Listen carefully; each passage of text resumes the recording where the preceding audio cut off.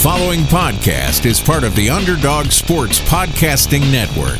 For a full list of our shows, as well as breaking sports news and engaging feature stories, visit us at www.theunderdogsports.com.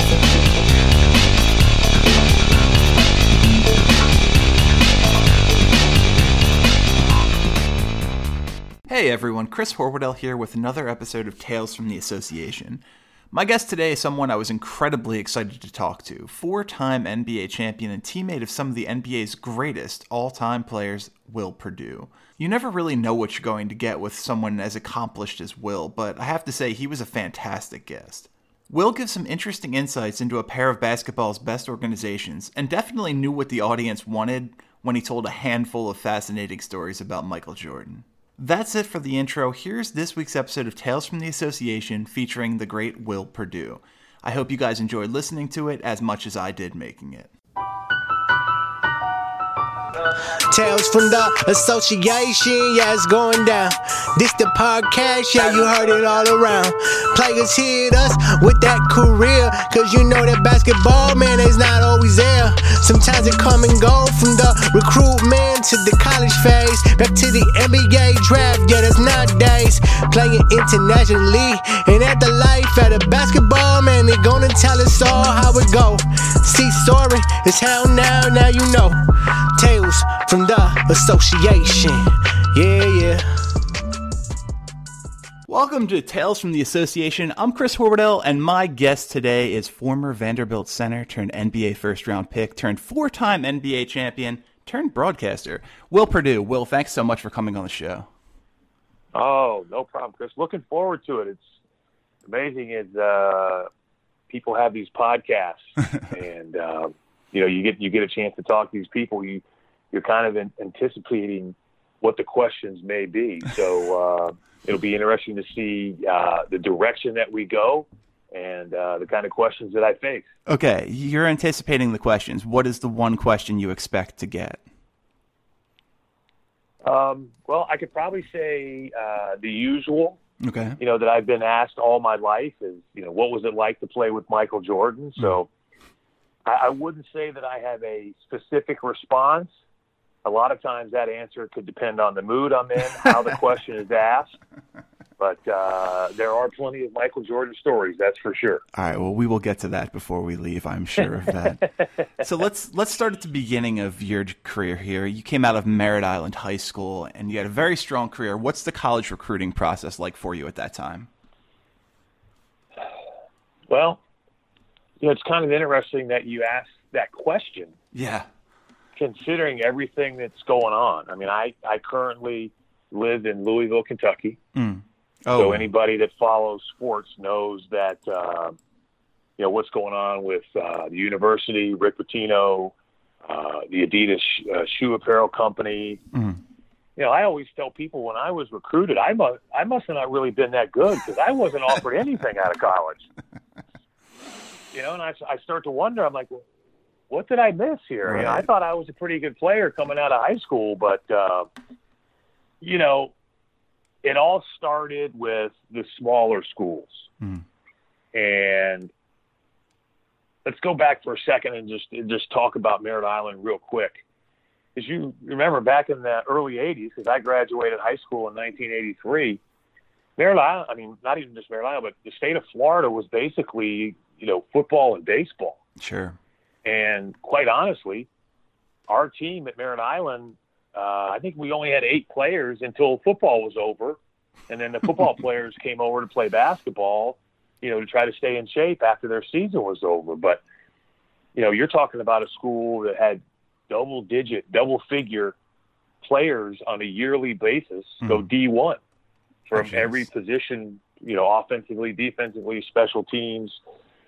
So that's kind of what I was up against. So, a basketball player from this predominantly football school being recruited wasn't necessarily big news, but, it was surprising. And it's just, it's a process that on one hand you enjoy because it's kind of like hey, people have noticed the hard work that I put in. People are noticing, how good of a player I am. But on the other end, what people don't realize is it's tedious, not only for me, but for my parents. I mean,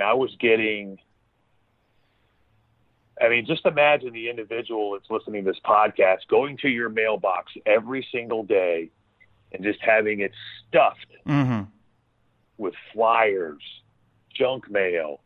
And you sit there and you're like, I'm tired of getting this crap in the mail. Now, not necessarily crap, but it was just every type of mail, swag, whatever you can think of, came on a daily basis to try to sway you towards a specific university. Like I said, it started out with smaller universities. I specifically remember Fordham was, I think, one of the first ones. I'm sorry, not Fordham, Furman. I apologize, Furman. And they were pretty aggressive. And then it went from them to, then you started with the big D1 schools.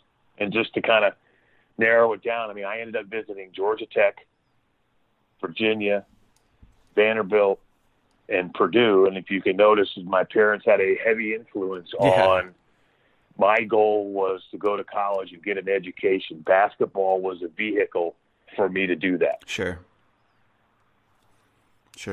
And that's how it should be. That's what is right about this system rather than the one and done culture that we have today. Well, the culture has changed. Sure. When I played, if you left early, it was considered hardship. Oh, right.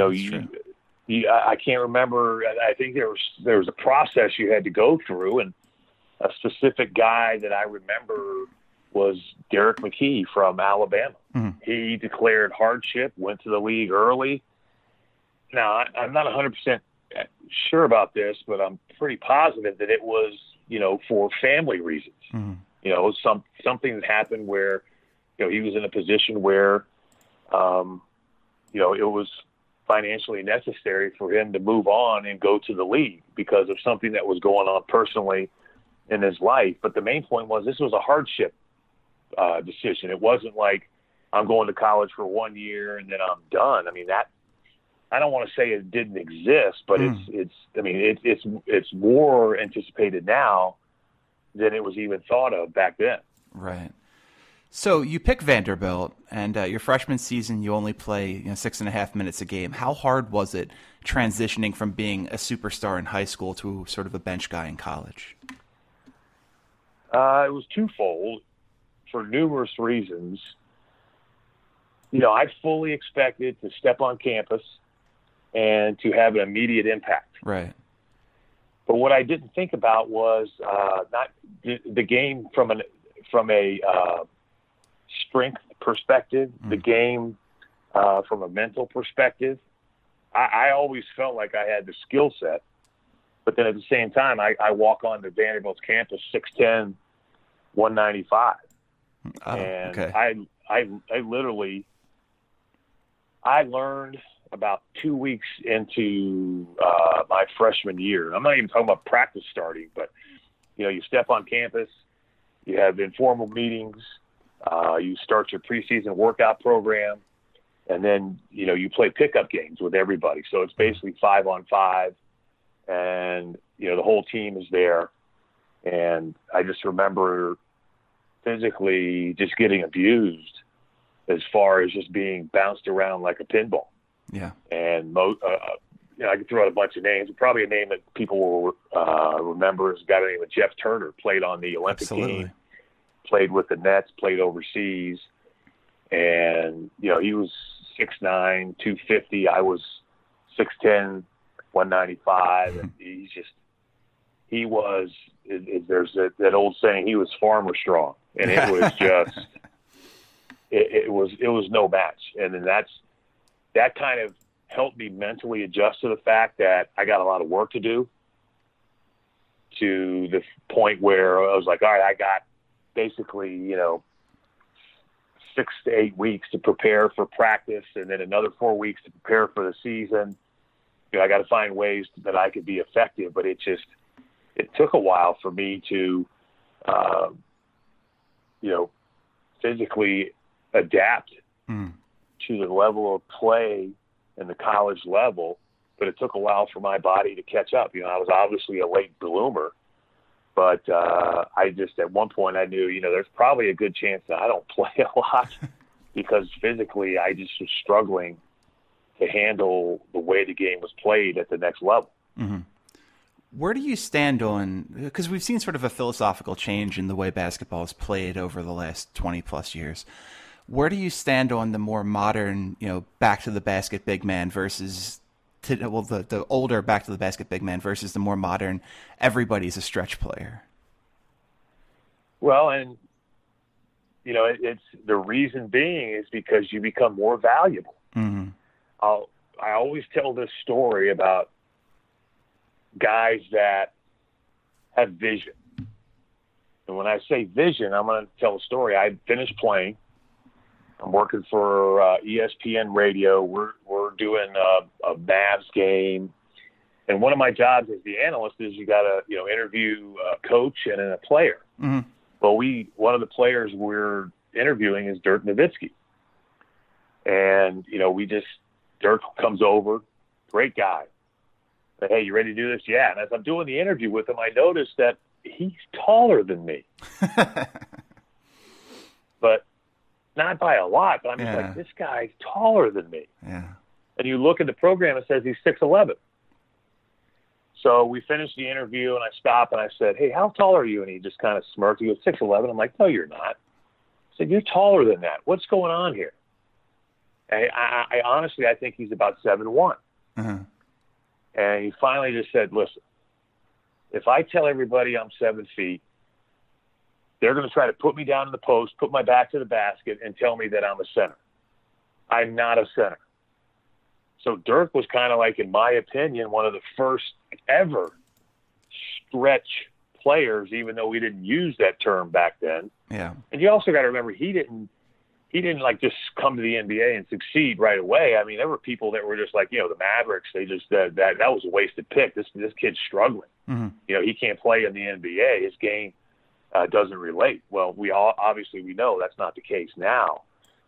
But it's in my opinion, it's all become about trying to make the game more fan friendly. Sure. There still are a lot of people out there that love the half-court, grind them out, physical-type basketball games that, as you just said, are considered more now. Everybody uses the term old school than what we're seeing now, to where it's kind of like run and gun. Yeah. And you got to remember, this didn't just happen. You got to remember, and I forget the name of the coach, the Denver Nuggets tried this in the sense of run and gun, but the problem is they played no defense. So defense is still an important part of the game, but it's not as important as it once was.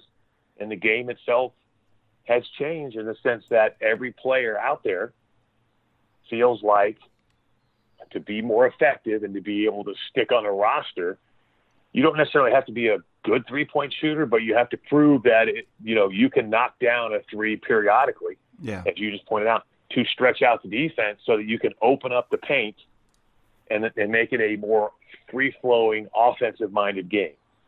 Yeah. Well, that kind of makes me sad, though. I grew up on these NBA on NBC triple headers, and you'll never get to see the Charles Oakleys or the Dale Davises or the Antonio Davises, those bruising power forwards. The bruising power forward position is gone in the NBA today. Oh, it doesn't exist anymore. Yeah. That usually, as you just pointed out, was kind of like the league didn't like it, but that was kind of like your enforcer. Yeah. That was the guy that did all the grunt work as far as defensively. It's kind of interesting. Horace Grant used to complain about how we didn't run any plays for him. Mm-hmm. And Phil Jackson used to say, well, if you want to score more, go get more offensive rebounds. So that was kind of like what was considered. I mean, there's no such thing now as a power forward. Yeah. Power forward doesn't exist. It's now you have basically three guards and two forwards, and maybe you describe that one guy as a stretch five. Mm. I mean, I don't even know somebody that likes to be even called, pigeonholed and say, hey, you're a center. No, I'm not. You're a center. No. I mean, I work for, I think it's now just changed, NBC Sports Chicago. Mm-hmm. And we do, I think we're doing 48 of the Bulls games this year. We had media day, and I talked to Robin Lopez. That's about as close as you can get to an old school center. Right. As far as, I guess you would determine it as a plotter, a guy that just, anchors himself down in the paint, both offensively and defensively, can still shoot, the 15-footer. But I asked him what he worked on this summer, and he said, well, I was working on shooting the three all summer, and I said, well, I was like, what? And he said the same thing. That's the direction that the game is gone. If I want to continue to play in this league, I got to be able to, at least prove that I can shoot it occasionally. I'm not going to make it part of my arsenal on a nightly basis, but that's just the way the league is gone, and I want to continue to play, so I have to grow with the league. Hmm. So let's get back to you. 4 years at Vanderbilt are over, SEC Player of the Year, third-team All-American, great career. What is going on at this point in terms of draft preparation? Who are you working out for? What are you expecting heading into the draft? Well, this whole thing of playing in the NBA for me didn't really become a reality until, my junior year. I was at school to play basketball but also get an education. I wasn't really saying, all right, I'm going to college and then I'm going to the NBA. Sure. I went to all the basketball camps. The AAU back when I played wasn't prevalent like it is now. So we went to basketball camps. Stetson, because I grew up in Florida, University of Florida, Florida State, North Carolina. But there was a camp called the BC camp in Milledgeville, Georgia, Bolton Cronauer, where it was invitation only. College coaches would come in, they would speak, and they really stressed education because they talked about, of all, and this stat still holds true today, of all the sports in college, 1% go to play professionally. You're talking about football, basketball, baseball. So it was, I remember they gave this handout of like 50 questions. Answer these questions to try to help you which school to go to. And Vanderbilt was the one that came up as the winner for numerous reasons, as did all of them from an academic standpoint. But, I wanted to make sure that I was prepared for, and I still use that term today, the real world, meaning, hey, I got to go out and get a job, 9 to 5. So I wanted to be prepared the best I could. But then all of a sudden, my junior year, occasionally, a stranger, as we determined it, would come to practice. And I remember one day, the assistant coach, Ed Martin, came up to me and says, hey, you know who that guy is? I said, I have no idea. He says, well, you're starting to garner the attention of NBA scouts. So I really didn't think about playing in the NBA until the summer leading into my senior year, and then that's kind of when everything changed. But then to fast forward after my senior year, as I'm preparing, for the draft, back then it was the Washington Bullets. Now they're called the Wizards. The Phoenix Suns, the Chicago Bulls, the Charlotte Hornets were coming into the league, the Miami Heat. I was predicted to be anywhere from, 5 to 15 as far as depending on the needs of teams. And, it was kind of, Rick Smith obviously was the best center coming out. And then there was kind of like Ronnie Cycli, myself.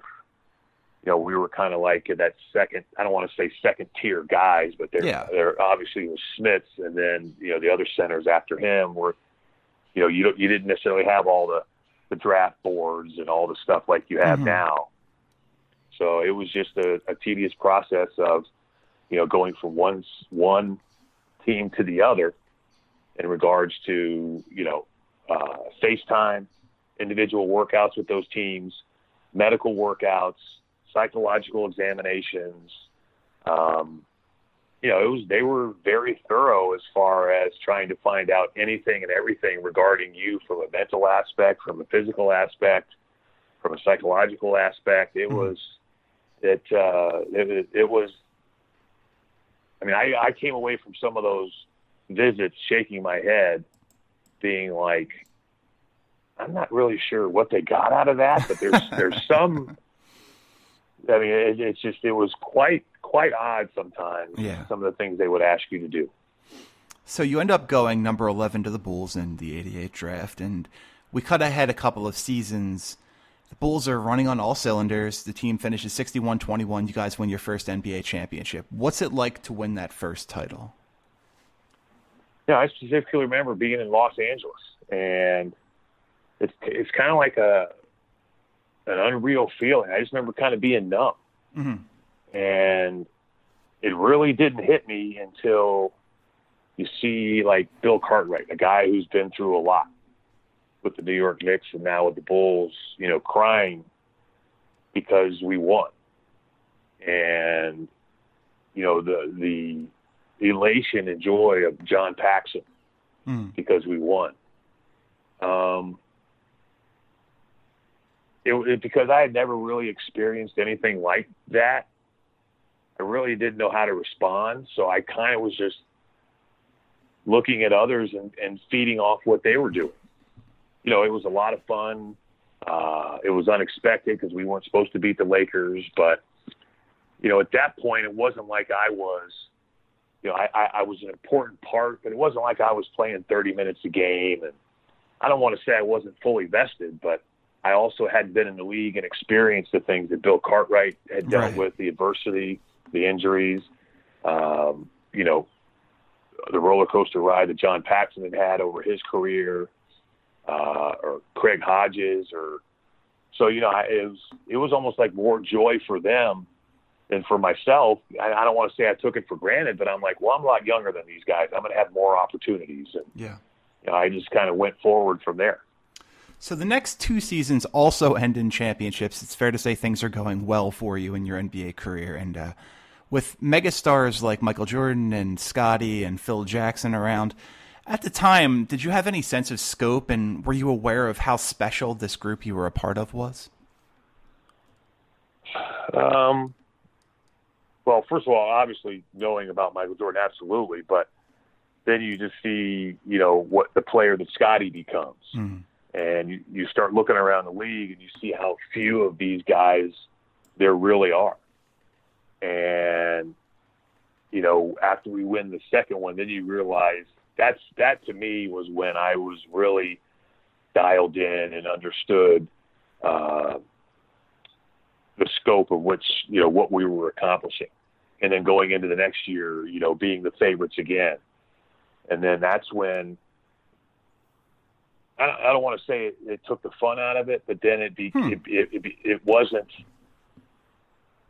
wasn't as enjoyable because it's just now you're defending something. Right. You accept the challenge. You figure out ways to navigate the regular season, but all of a sudden you're now the team with the X on your back. Yeah, and it's a good position to be in, but it's also you're now expected to be on every night over 82 games. You're not supposed to lose a game all year. And every time you do lose a game or lose two games in a row, there's something wrong. What needs to be fixed? What's wrong? Because we were a super team like you have what the definition they use now. But, when you're the favorite and you're not, beating everybody by 20, people want to know what's going on. What's wrong with your team? And that kind of took the joy out of it because all of a sudden now you're going into the third straight year. The two previous years you played into late June.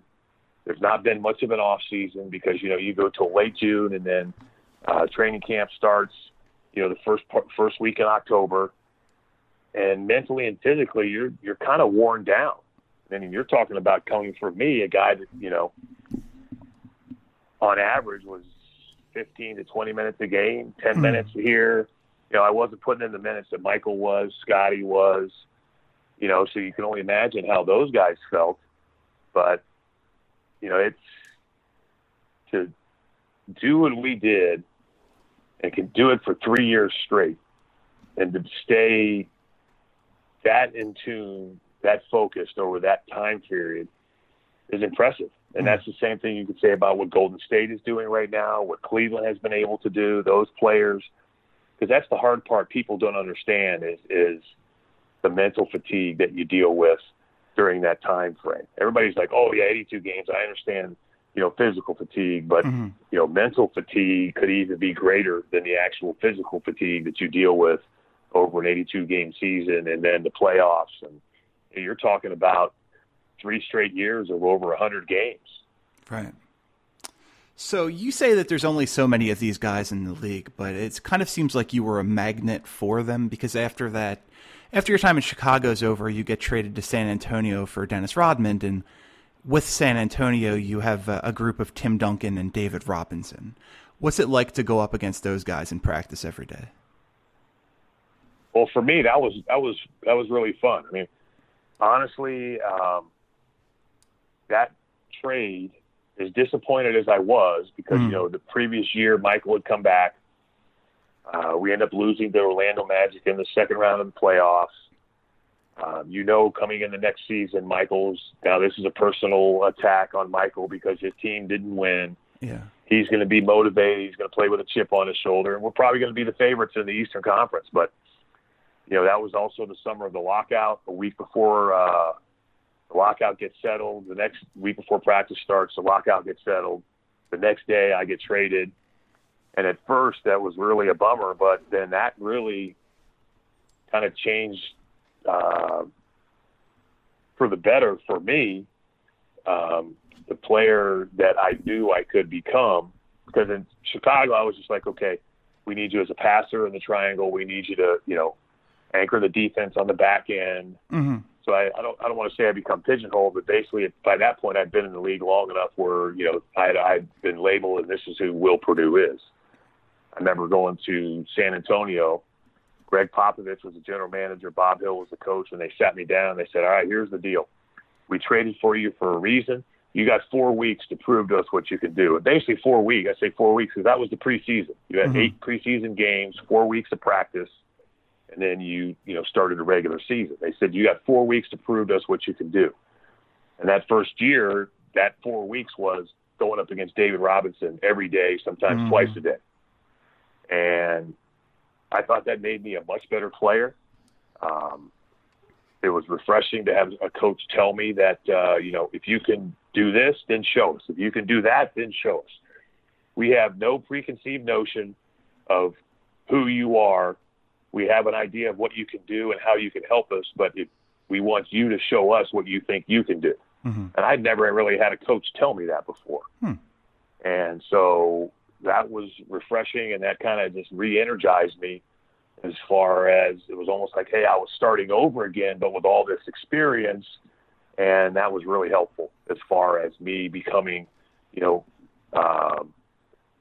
I felt serving a much more important role with San Antonio than I did with Chicago. So I want to play a little name association with you, and I like to do this with everybody. I've got to tell you that this is the longest list I've ever had for anyone on this show, because the sheer amount of sensational basketball players that you've been around is just incredible. I get this amazing list. So first thing that comes to your mind, Michael Jordan. Best player ever. Scottie Pippen.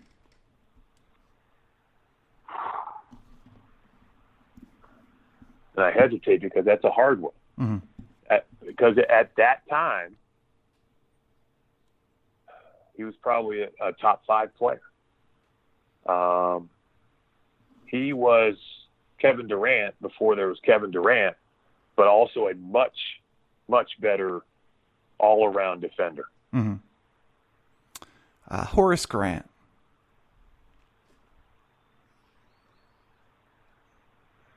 Yeah. God, it's so difficult because it's just... I know, summing people up in a couple of words.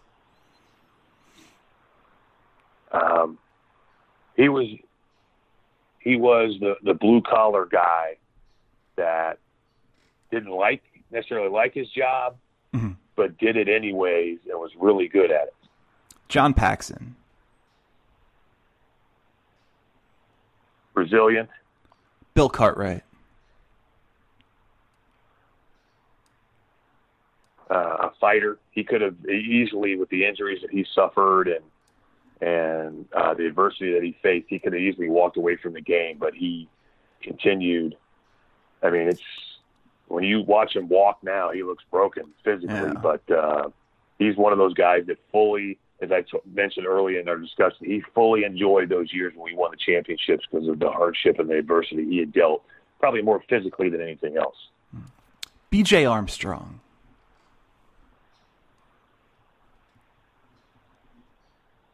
Thinker.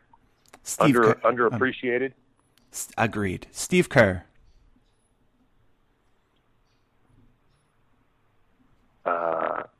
An adapter. He bounced around the league, but he found a way to stick. Player who I've always really liked, Tony Kukoc. Misunderstood. What do you mean by that? Well, unfortunately for Tony, his favorite guy, the guy that loved him probably more than he loved his son, was Jerry Krause. Okay. And he kept talking about how good a player this guy was and how he's going to help our team. And the guys took that the wrong way. Yeah. And that made things very difficult for Tony when he first came into the league because he didn't have a lot of support with the Bulls. Not that guys didn't like him, but it was almost like guys took it upon themselves to prove to Tony and to Jerry, hey, this guy isn't as good as you think he is. They had a lot of guys that made things really hard on him. Sure. David Robinson.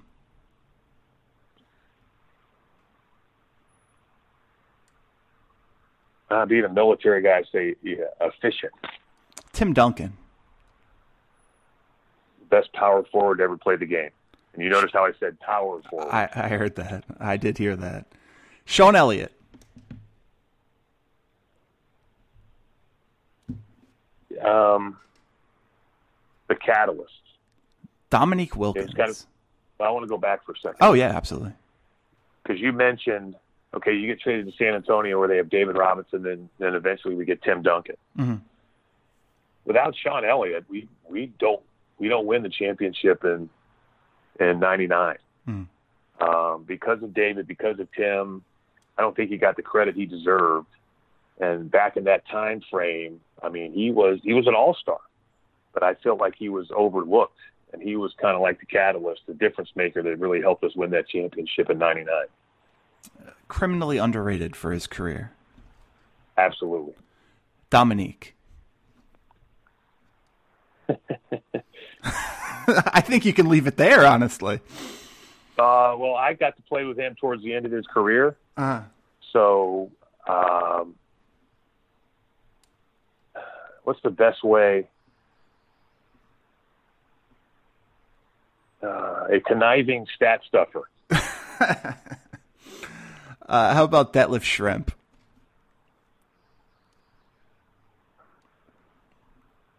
He's just, in my opinion, was a very intelligent individual who really understood how to play the game. And I was very fortunate to get to know him, but also to spend some time with him just to kind of to pick his brain. He was a guy that was attacked the game a little differently, more so maybe from an analytical standpoint than just from a pure athletic standpoint. How about Steve Smith? I think he kind of falls into that mold of a Sean Elliott, just underappreciated of how good he was, because of unfortunately for him, the teams he played on earlier in his career, he didn't get the notoriety he deserved. Yeah, he would be outstanding in a modern day NBA with his skill set. Oh, absolutely, because he again can play numerous positions, both offensively and defensively. How about Sean Kemp?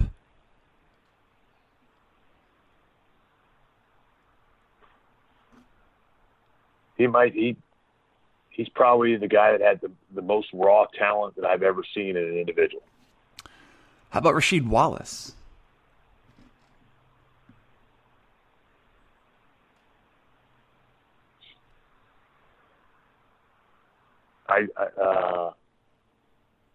Angry. And I always tell this story about him. For whatever reason, and he just always seemed to be angry when he played. I don't know if that was his mechanism of how he motivated himself, but yet when he got kicked out of games, he would, once he calmed down, he would go in the family room. Now, obviously, this is when I was with the Portland Trailblazers. He would go in the family room, get on his knees, and then play basketball with all the kids in the family room. I mean, he was kind of like a little boy in a man's body, but yet was always very angry when he played. I can totally see that. I was around Rashid a little bit when I was young for a basketball tournament that he was playing in, and it was very much that, just messing around with everybody before games, after games. A good guy, but then once the whistle blows, a completely different guy. Yep. Damon Stoudemire.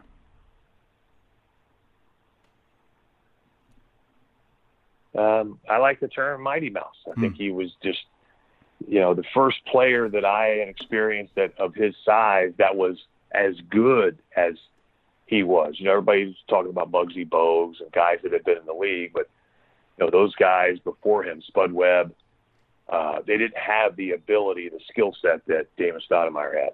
The last one of these I have for you is an interesting one. Arvydas Sabonis. I'm going to use the word unfortunate. Yeah. Because he was still a really good player when he came to the NBA, but everybody that I've talked to, from international scouts to guys that I played with that played Olympics, there's not a lot of people that refute the thought that he was at one time the best player in the world. Yeah. But yet, unfortunately, we never saw that guy on American soil till he was at the back half of his career. Still good, but not great. All right. Well, I know you've got some time issues, so I want to get you out of here. The last thing I'm going to ask you is I can't let you leave without one Jordan story. Well, there's a lot of basketball stories, but the one that I always talk about is that people think that fame is great and it's enjoyable, but when I first got drafted by the Bulls, they always do the Bulls magazine, and you get the Q&A of favorite food, favorite movie, player you'd like to be for a day, and I put down Michael Jordan. I was like, God, I'd love to be that guy, because you just think about it from a basketball standpoint, how good he is. You don't think about all the other stuff that comes with it. Right. And when I first came in the league, we didn't fly. We weren't chartering planes around. We were flying commercial just like everybody else. So, the league had a rule that if you play back-to-backs, you have to take the first flight out the next day. So, we had played a game the night before. So that usually means most cities have a 6 a.m. flight. So that was a 4 a.m. wake up. Bus leaves at 4:30 for the airport. Get there at 5, check in, go through security just like everybody else, handed your paper ticket, get on the plane, fly to wherever we're going. Like most men, when you get off a plane, what's the first thing you do? You walk to the bathroom, right? Sure. Well, Michael, we all, just like everybody else, we got a bag over our shoulder. We walk into the bathroom, again, at the airport. So there's, it's busy, hustle and bustle. And Michael goes into one of the stalls where he closes the door. And this dude comes in and he basically says, hey, man, since you're going to be in there for a minute, sticks a piece of paper and a pen underneath the door and says, hey, can you sign this for me? Oh. And I just remember looking at that, and I'm like, this guy has no privacy. He has no time to himself. He can't just walk out of a hotel and say, hey, I'm going to go check out Salt Lake City, or I'm going to go out and check out San Francisco, or I'm going to go and check out L.A. He can't do it. Yeah. And that's when my thought about, I don't want to be Michael Jordan. I want to be Michael Jordan from a basketball standpoint, but I don't want to be Michael Jordan the person, because that's a very hard job, a very hard task of you experience something like that. And you're just like, you got to be kidding me. But yet it didn't faze him. He made some smart-ass comment. We all kind of chuckled, and the guy walked off without the autograph. Right. But yet, this was what he dealt with 24/7. There was no, hey, I'm going to take the day off from being Michael Jordan. That did not exist. And I don't think people really, think about that part when somebody says, hey, who do you want to be for a day? Yeah. So I'm going to let this go with a yes, no, maybe answer. This will be the last thing I ask you. One of the most crazy out there conspiracy theories in NBA history is Michael Jordan centric. And that would be that the NBA secretly suspended him that year he decided to go play minor league baseball. Yes, no, maybe. I'd have to say no. And I'll expand on that. I'm okay with that. I mean, the guy loved to gamble. Mm-hmm. But, Charles Barkley made a very interesting quote one time. He says, listen, I understand it's gambling, but if you can afford to do it, is it wrong? Sure. And I'll tell another Michael Jordan story in regards to that. But the thing is, I don't think he saw it as gambling. He saw it as competing. Mm. And I think this is what he saw. Let's make it a little more interesting by taking it to the next level. And what I mean by that is that he always wanted the upper hand, regardless of what he was doing.